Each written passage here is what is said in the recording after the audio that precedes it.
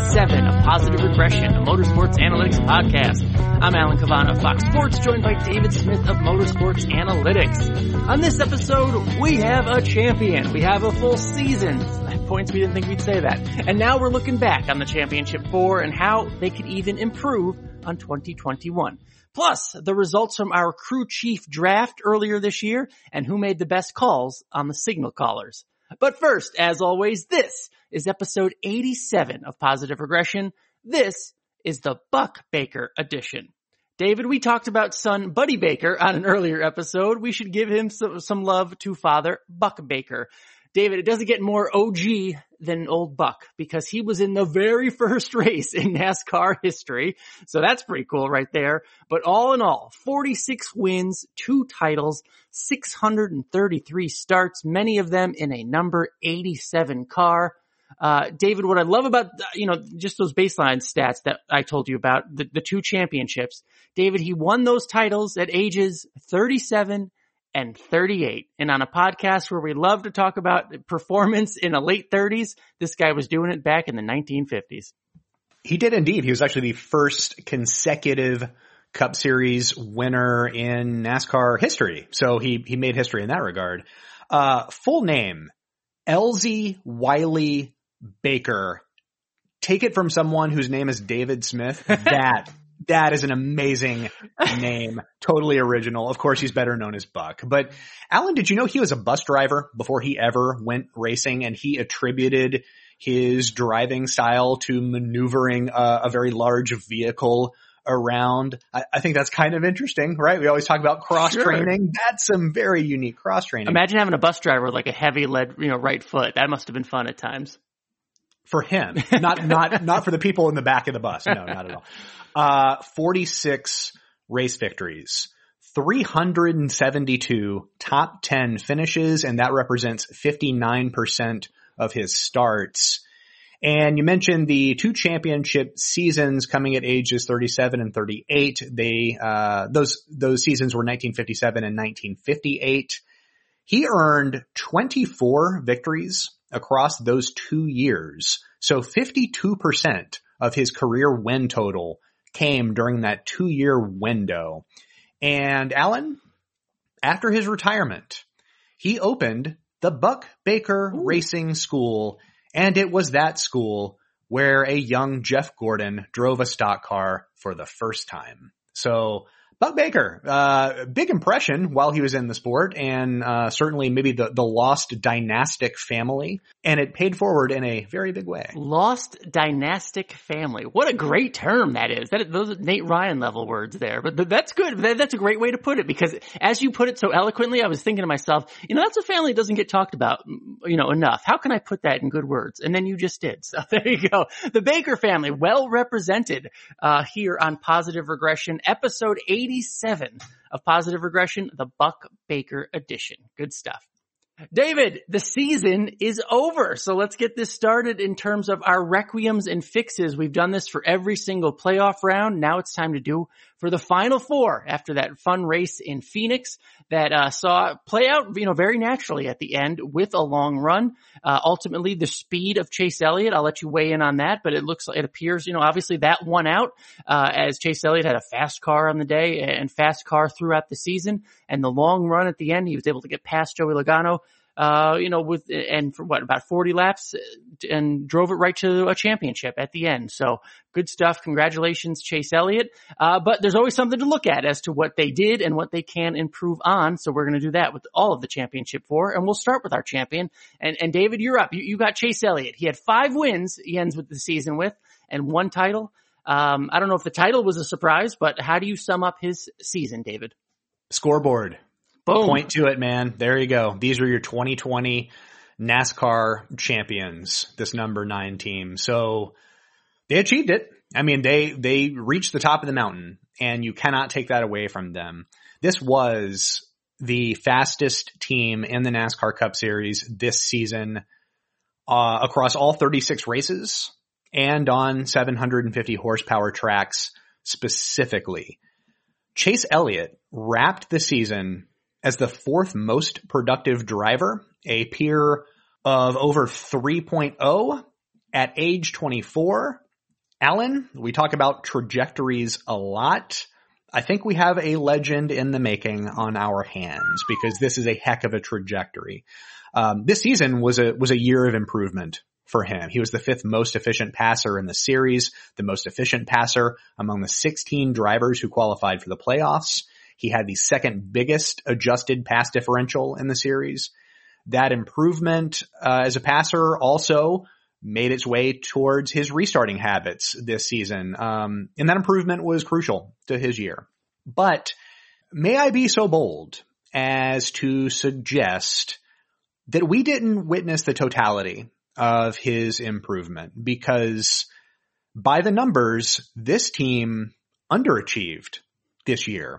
What? Yes. Go on. A top 15 efficiency of negative 15.4%. Alan, that means he left 5 top 15 finishes on the table based on his expected number. And that expectation comes from his frequency of running inside the top 15. Furthermore, those may have been very high finishes because he had 5 races in which he led over 5% of the race, but did not finish in the top half of the field. That is a dubious record. The season should have been more prosperous than it actually was, and that is something considering they are the champions. But imagine if those results came to fruition, or if that change is made and they fulfill their promise for the whole of 2021, this will be a dangerous, dominant race team moving forward. And Alan, the fix is to get those results. Get the results your statistics suggest are there for the taking. And if that happens, it's more than likely they have a stronger season next year than they had this year. Look out, everybody. And while we have you here, David, I just want to stress his age some more, if you can put it in even further perspective, because just putting it on Twitter, reminding people Chase Elliott is younger than Christopher Bell and Chase Briscoe, who will likely be the top rookie candidate next year. As a rookie, Chase Elliott will be younger than him and already Cup champion. You talked about his peer and the historical perspective of that being so good at such a young age, but what else can you say about a driver this young, 24, he'll be 25 here soon, but already being this good? Is there still room for improvement? I mean, can you put this in perspective? Chase Elliott won a championship at age 24. Jimmy Johnson made his first Cup Series start at age 26. So there's a lot to expect. And based on what we've seen so far, Chase Elliott has hit or surpassed a lot of relevant marks. He's going to contend with being one of the best active drivers as soon as next season. And that's just in terms of production rating over his average age. He's far better than what has been expected from his average age. And if the trend continues, then yeah, easy Hall of Fame career. It seems weird that we're talking about that already, but that's how he's tracking. And he has a championship on his resume to boot. So yeah, that's the direction that we're heading.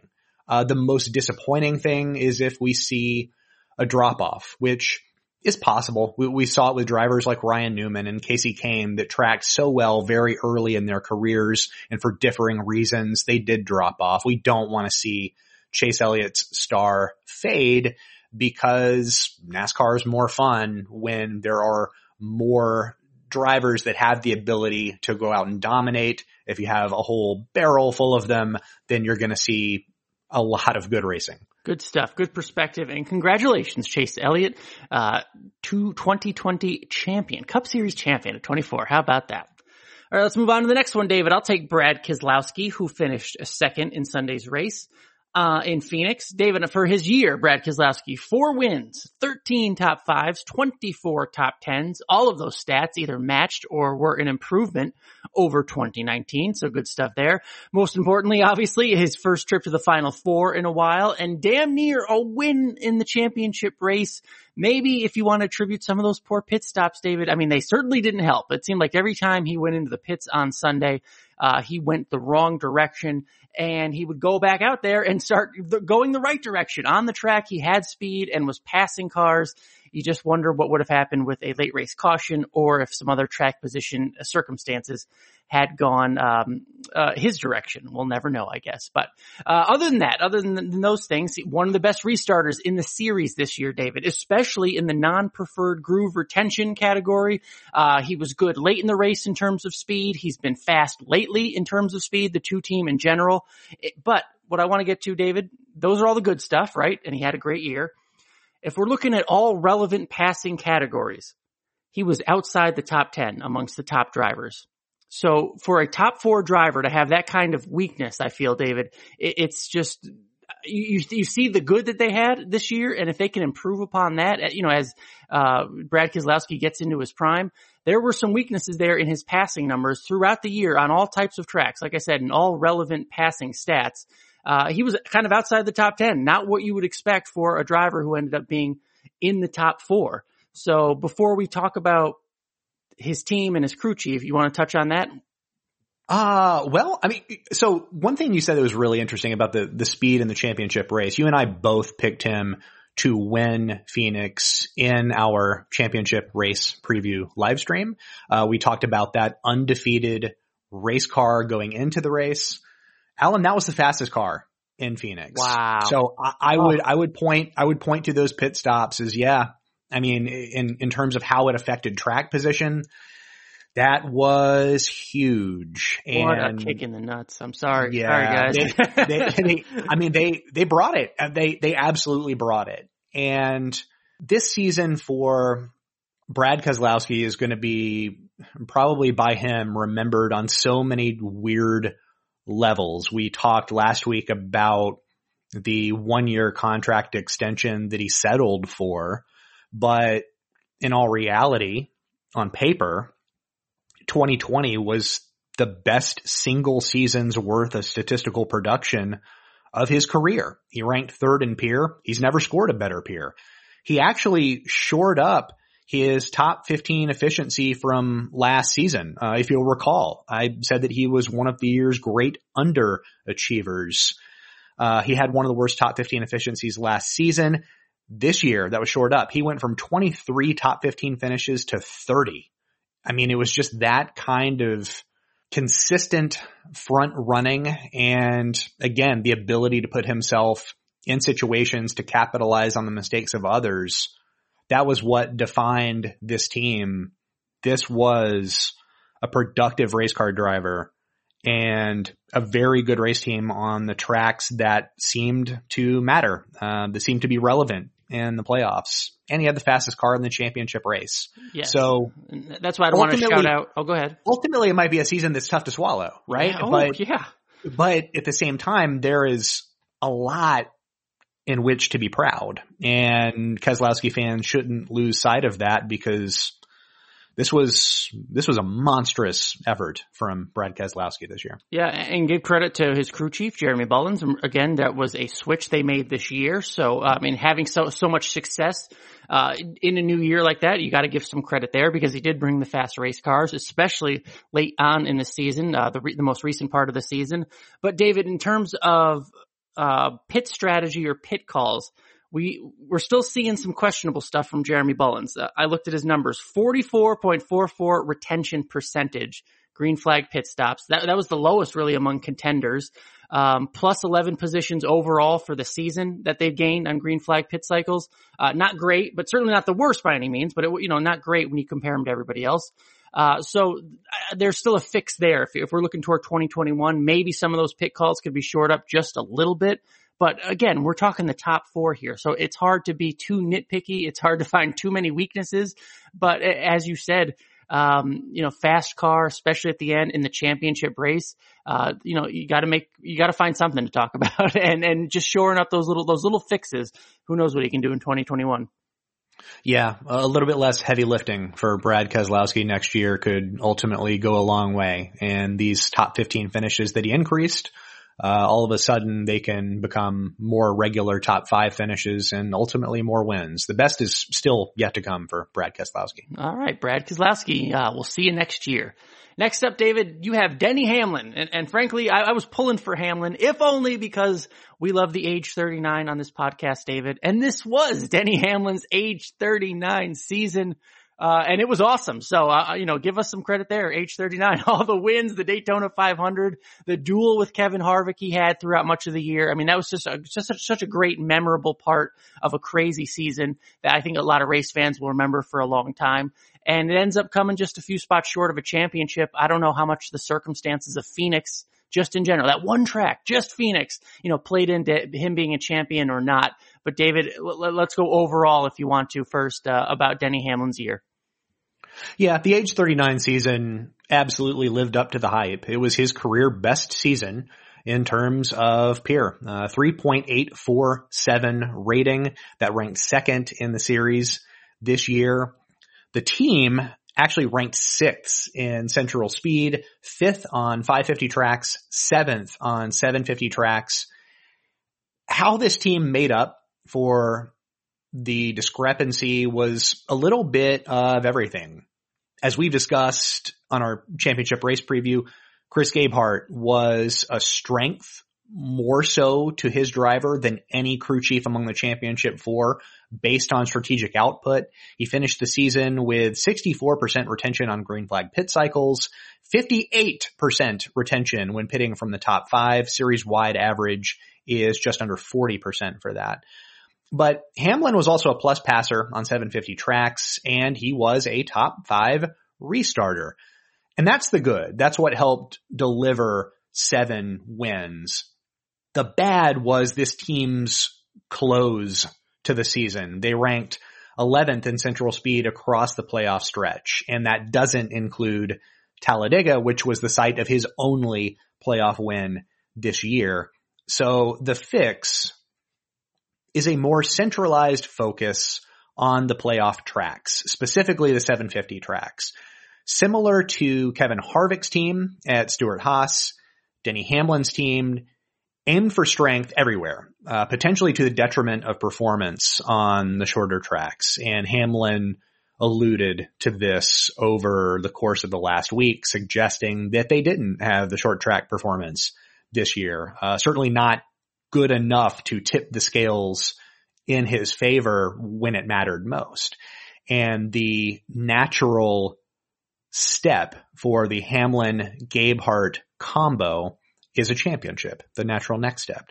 The best crack at that is to focus more heavily on the tracks where they didn't fare as well in 2020. So maybe eschew being historically great and go for the one trophy that you know you're targeting. Not a bad strategy, especially if that's the only thing missing on your resume. I remember doing this episode last year, David, and we talked about Martin Truex Jr. And coming off a great year, not a championship, but he was coming off a great year.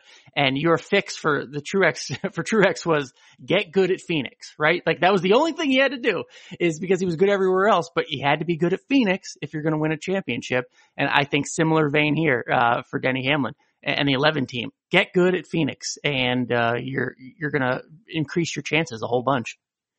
Yeah, I mean they showed that they can get through a season. I mean, and it's very difficult to do that. They gave themselves a playoff point cushion by having a dominant regular season stretch, but those playoff races you cannot be the 11th fastest team in the playoffs and expect to win the championship. That is a lofty expectation at that point. So even beyond Phoenix, I would say playoff tracks as a whole ensure that you're peaking at the right time. I know that that's sort of an impossible thing. Adam Stevens said last year he doesn't set his iCalendar to peak at the right time come playoffs, but that is sort of the case. You want your speed when it matters, and it showed. I mean, of course, Denny Hamlin would have liked a faster car last Sunday, and I think that's true for the whole of the playoffs. They could have been more competitive, and I think they have the capacity to be more competitive. So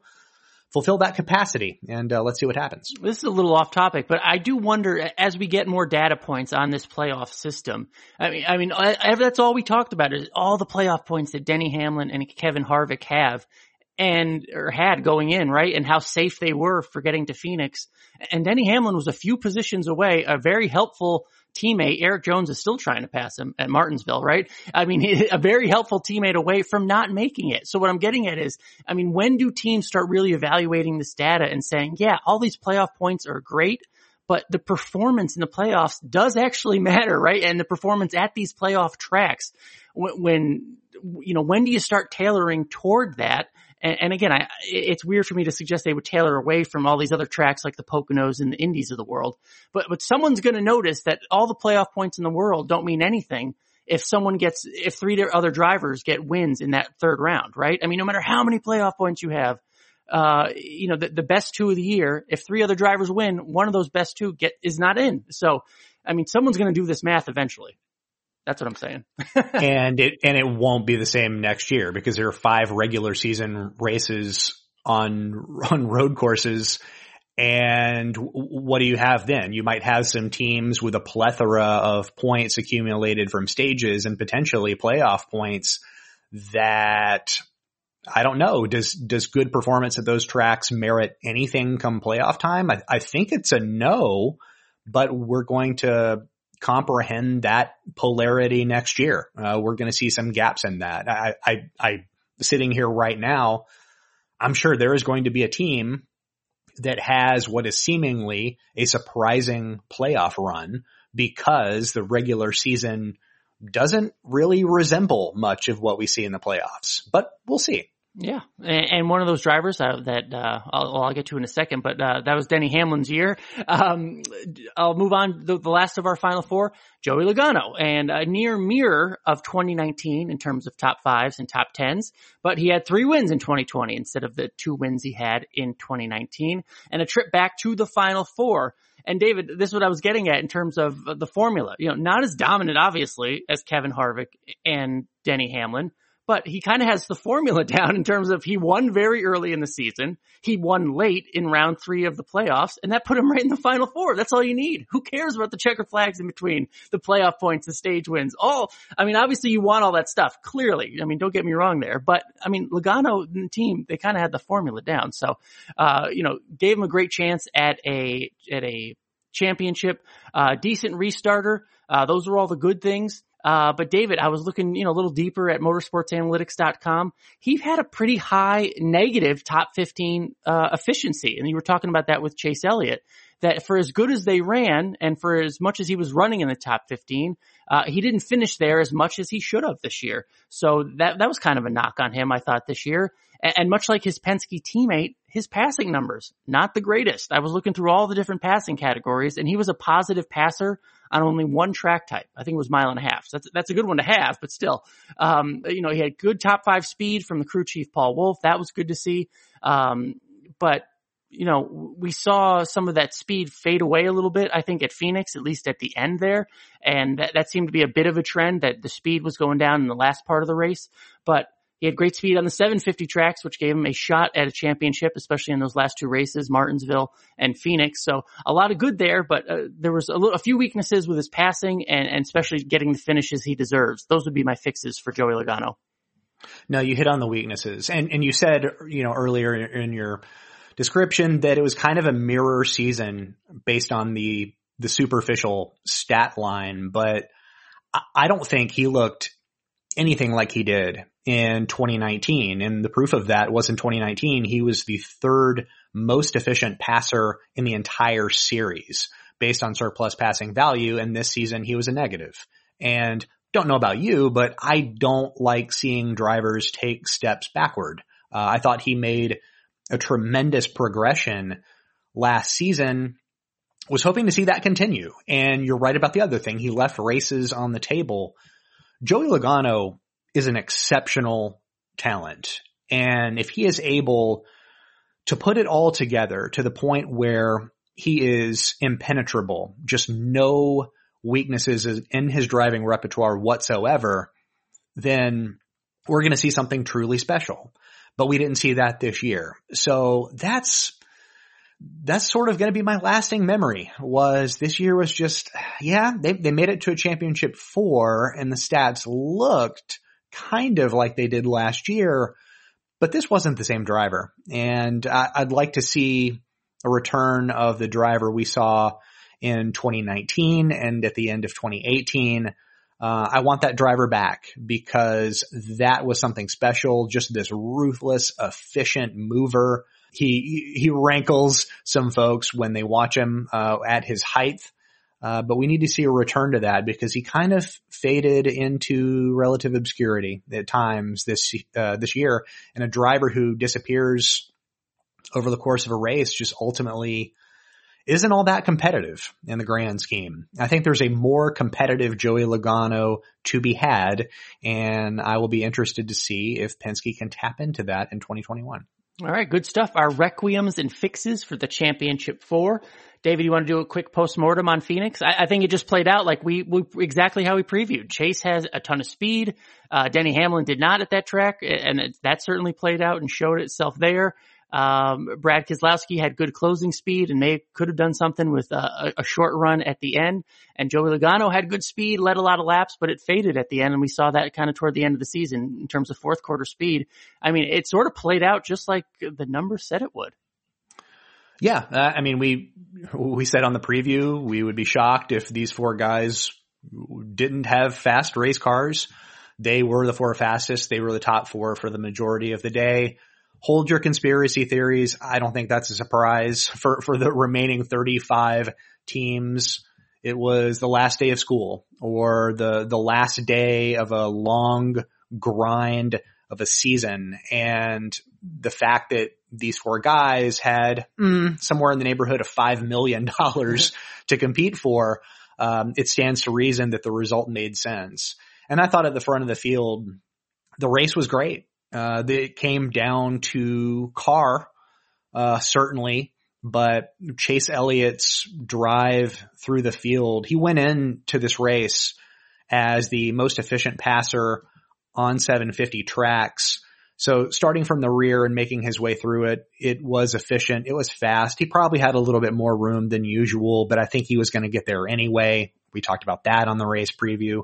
And he did. And you're right. I think everything manifested the way we thought. We weren't sure who the winner would be, but the questions that popped up, I mean, pit crew mistakes, small things like that. I mean, it ultimately came down to human error for Brad Keselowski's team. And had he retained a lot of that track position that he ended up losing, then he could have given Chase Elliott a more hardy fight towards the end of that race. And even a driver whose closing kick we questioned, it was a pretty solid closing kick for the two teams. So they had the speed and they had that car. I can't wait to see what that car can do next year. There are more 750 tracks on the schedule. There's going to be 2 Darlington races at 750 horsepower. I can't wait for that. So the fact that these four guys brought it, for that race, I thought it was highly entertaining, a little stressful at times, but, you can't say that, any of those four guys brought duds because that was just seconds on pit road or, seconds lost by an ill handling race car, the vibrations that both Penske guys fought, the tightness that Denny Hamlin fought. That was the difference. And ultimately at this kind of level in a playoff system that has been a mechanism for unearthing elevated performance such as this, I don't see how anybody can be disappointed because that race was stupendous. Good stuff. Nice wrap on 2020. Today's episode of Positive Regression is sponsored by Extra Life. Extra Life is an organization started in Texas to help fundraise for Children's Miracle Network hospitals. One of their fundraising drives is happening on November 20th at 7 p.m. Eastern Time, and you can join them. The folks at Extra Life will go live on Twitch TV for 24 straight hours of video gaming, incentive-based hijinks. If you want one of them to shoot themselves with a paintball gun, they're going to do it. Legs waxed, anything goes, and it's for a tremendous cause. So go to twitch.tv/roundaboutpro to participate and donate. Extra Life on behalf of Children's Miracle Network, November 20th at 7 p.m. Eastern Time. All right, good stuff there. And David, the 2020 season is over for the drivers, but we had our own contest, which I guess is now over, that we're going to learn the results of. Because earlier in the year, we've done this a few years now, we did the crew chief draft. You and I both drafted a team of crew chiefs, trying to guess and pick out the best decision makers in terms of green flag positions gained during green flag pit cycles, and simple arithmetic throughout the year. Whoever's team had the most is the winner. So David, you're going to unveil the results, because I'll admit it's kind of been a while and I don't remember my full team, but I hopefully picked a good one. And this all stems from episode 48 earlier this year, but we actually built in an amendment, Alan. I actually built it in, but neither of us used the drop add rule, which we could drop one crew chief and add a new one over the course of the season. I think the season got away from us for all the reasons, but probably a lesson to keep things simple, moving forward. But the results: Team Cavana's roster of Trent Owens, James Small, Greg Irwin, and Brian Patty earned a net positional gain of 16 spots. Oh, no. Team Smith, consisting of Chris Gale, Pat Trison, Scott Graves, and Ryan Sparks, scored a net gain of 216 spots. You mean like 200? 200 even. Oh my How about that? Goodness. Alan, your breadwinner was number one overall pick, Trent Owens, who earned you and Ryan Preece 63 positions during green flag pit cycles. Pretty good. The pick who let you down was Greg Irwin on behalf of Matt DiBenedetto, negative 40 positions. And for DiBenedetto, I think that was reflected. His restarting was sensational. His long run effort, a lot to be desired, and Greg Irwin did not help him in that regard. Meanwhile, I cleaned up. All four of my crew chiefs, ended with a net positive.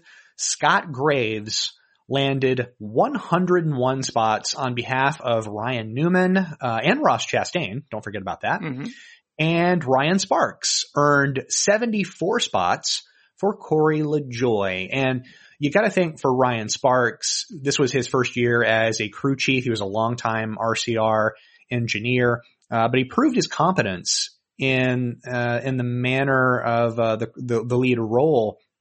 It's at least a box checked off if he's looking for a new gig, something full-time, because Go Fast Racing will not be a full-time team in 2021. So, a good year, all stemming from a conversation I had with Ryan Sparks in February to see if he kind of understood what was going on during green flag pit cycles. And he thought that he had a lot to bring, and he backed that up. My team, pulling in the net positive to, score the 2020 crew chief draft victory, to say the least. So congratulations to you, David.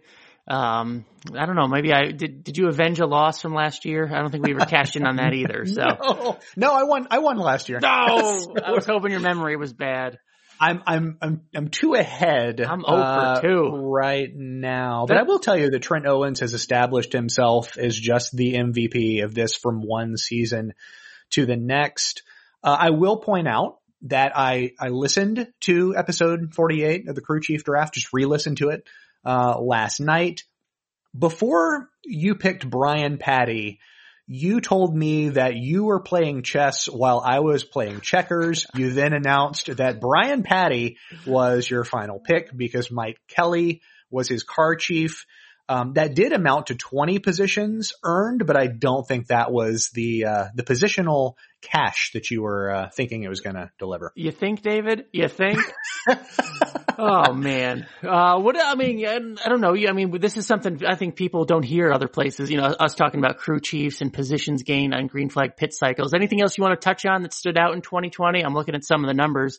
A guy like Mike Shiplett for Cole Custer, obviously he made some really good decisions, but part of that obviously comes with, Cole was in the back a lot, right? So if you're in the back, you're going to make these decisions that jump you a little bit, and that may pad his numbers. But, it's still, when you're trying to gain track position, these are the decisions that have to be made, right? You have to make the best decision in the environment you are in, if you will.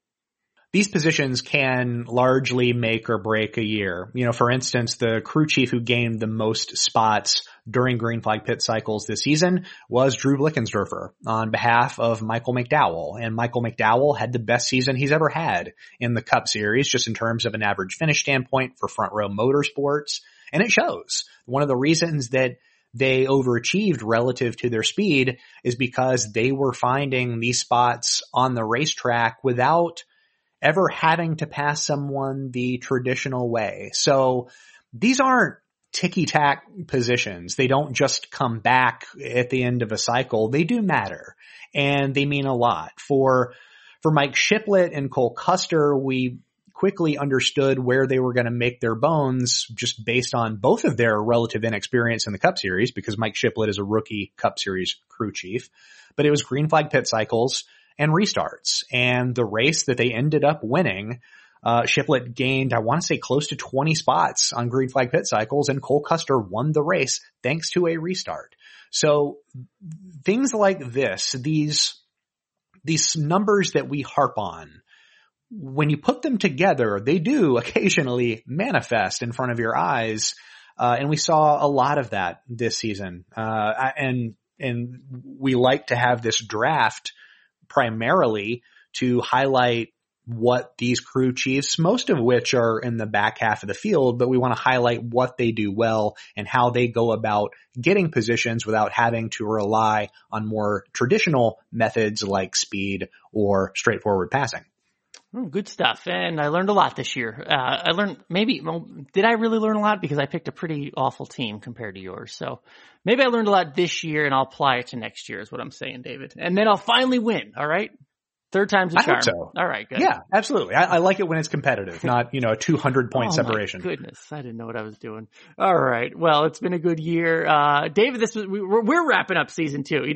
The Cup Series, the NASCAR Series, it was a crazy year with COVID and everything, but they got all the events in. They crowned 3 champions. It was so much fun to be a part of that on pit road and just be down there. And I was one of the few people, at the garage still interacting with people. So that was such a privilege. And, hopefully some of that knowledge and some of those relationships, the benefits of those came through here on Positive Regression. And, the good news is we are already looking toward 2021, David. Yeah, this is the last episode of our second season. Barring anything unforeseen, it's our plan to be back for a third season. So it's our idea to continue offering the kind of podcast we currently offer, but behind the scenes, we see a need for growth. And the survey that we asked you to take, that some of you took, that was a tremendous turnout, by the way. That was helpful in understanding what steps we need to take next. But yes, we are sticking around a little while longer, Ellen. Yeah, good stuff. And I'm just going to look forward to being a good citizen and husband in the off season and enjoy a little downtime with my wife. You may hear me pop up on the radio once in a while on Sirius XM, hopefully, and fill in there a little bit. And make sure you keep up on Twitter. There's bound to be some news. There's already a test next week for the new generation car, so there'll be plenty to talk about, or at least discuss via on Twitter, and I hope the conversation continues on there. But we all deserve a little break, so that's what I'll be doing in the off season, David. Yeah, my plan, and I hope this is also the plan of everyone everywhere, literally and figuratively, after the year that's occurred. But I'm going to try and catch my breath. My layoff earlier this year was a bump in the road, but I still had to steer the car over it. And by that, it meant completely rebuilding a website, adopting a Patreon model, pitching freelance analysis seemingly everywhere. And there was, even during the COVID stoppage, never really a break. So I'm going to slow down a little bit. I'll still be working, but I am taking 2 months off of my writing duties for Forbes to focus entirely on motorsports analytics and growing the world of positive regression. And for motorsports analytics, this actually includes driver capsules by request. I've never done this, but I'm looking forward to it. If you're a patron at the $10 level or higher, You can request a driver or 2 or 3, and I'll write a short capsule or make a chart as they come in, forecasts, retrospectives, whatever is interesting to you. And that will begin after the Thanksgiving holiday. And of course, my usual off-season content, the think pieces, the awards columns, overachievers and underachievers, and eventually the preseason SWOT analyses, those will all surface on motorsportsanalytics.com. So keep your eyes peeled during the off-season months. I take pride in the evergreen content of the off-season. It is a time for reflection. It's a time for thought. It is a time for catching your breath. So read a book, watch a Netflix show, indulge in the self-care you need, and motorsportsanalytics.com will keep its lights on and Positive Regression will return. Good stuff. Good stuff, David. Good year. Again, it just, having the privilege of being at the track when so many couldn't. Not that I ever took for granted, how cool my job is and all that stuff, you know what I mean? And the privileges and opportunities I have, but it really put it in perspective when the number of people was limited and the fans weren't there. And so hopefully, not that our jobs got more important, but hopefully we were able to communicate and convey all the fun stuff going on, David. I'll never forget the bounty race at Charlotte. That was so cool. Chase Elliott won that and then took the bow. Little things like that. I'll remember Hailie Deegan's debut, which was much better than maybe a lot of people thought it would be. The emergence of some of these young guys in the truck series like Sheldon Creed, who went on to be champion. We didn't even talk much about that last restart, David. 9th to 1st in one lap for him. So it's little things like that I will remember in 2020. It's pretty fun. For me, this year offered a glimpse into NASCAR's future, for better and for worse. For better, the banning of the Confederate flag and making this a more inviting, inclusive sport is a progressive step that's long overdue. And for better, this season, based on teams attempting to overcome 2 different rules packages, based on the track having conflicting ideologies, we saw a year in which strategy and intelligence had its day. And I don't think there's a going back. Track position might now be favored across the board as opposed to speed and talent. And we should take our cues from the teams that figured that out. Every stat that we discussed on the pod this year, every stat on Motorsports Analytics will come under intense scrutiny by me during the offseason. Some stats will need to be fleshed out more. Some we should give diminished attention to because they aren't as relevant now as they previously were. And that's okay. My ego isn't big enough to deny evolution, and it gives us new subjects to discuss, keeps us in jobs and employed, and that's a good thing. For worse, Alan, I think we had a brush with the realization that this sport plays for keeps. Ryan Newman escaped a more serious injury at Daytona, and it was a reminder that what we watch every weekend is in fact dangerous. And if anything comes from his crash, I hope that it's an emphasis on building a safer next-gen race car. I honestly don't know how high safety is on the list of priorities for the new car, but I hope it's climbed the rankings since that accident. We've gone 19 years without seeing one of our heroes perish, and I'd like to keep that streak going. So Ryan Newman's crash, a reminder that there's always work to be done in this regard. So that is important. And the common denominator for all of these things that I mentioned, obviously they vary in how serious they are to daily life, but the common denominator is progress. And 2020 taught us to keep up the progression, which, fitting for us, positive regression is an oxymoron. The grammatically correct way to refer to positive regression is progression. And if no one grows from what was learned this year, then what are we even doing? I can't speak for the rest of the sport, but I can promise that we'll learn our lessons, good and bad, and keep pushing forward. Well said, David. You should be a writer. That's what I'm pushing for you for 2021. Good stuff, David. No, always a pleasure, man. And we'll end like we always do, reminding you that we are available on Apple Podcasts, Google Podcasts, Stitcher, Spotify, Podbean, Luminary, and TuneIn. We're available no matter your device. Our entire catalog of episodes is available for free, PausRegPod.com. Go back and re-listen to some of them. They're pretty good. You got a whole off season to do it. If you like what you're hearing, please leave us a rating or a review. I promise you that kind of stuff over this past year especially has helped so much this little podcast grow. Telling your friends, mentioning it on Twitter. It's so kind of you guys. And if it is a positive in your life, in your racing fandom, leave us that review or tell a friend. Anything to help us grow. It really does help. So we do notice, obviously, and it is so appreciated. And again, all of us were in this together. I like to believe we are all just racing fans at heart. So a hell of a year, both personally and professionally and as a sports fan. And we all stuck in it together here on Positive Regression. So David, I thank you for that. For David Smith, I'm Alan Cavanna. Have a great off season, everybody. Interact with us on Twitter, of course, but we will see you here on Positive Regression in 2021.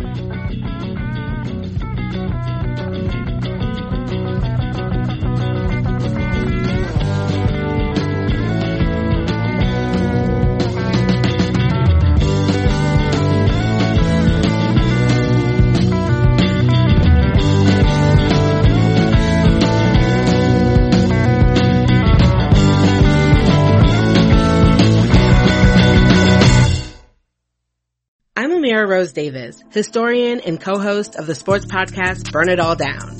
And now I'm hosting the new season of American Prodigy, all about Black girls in gymnastics. For the last 40 years, Black gymnasts have moved from the margins to the core of the sport and changed gymnastics along the way. Now, they tell their stories. You'll meet trailblazers like Diane Durham, superstars like Jordan Childs, and everyone in between. Listen to American Prodigies on Apple Podcasts, Spotify, Stitcher, or wherever you get your podcasts.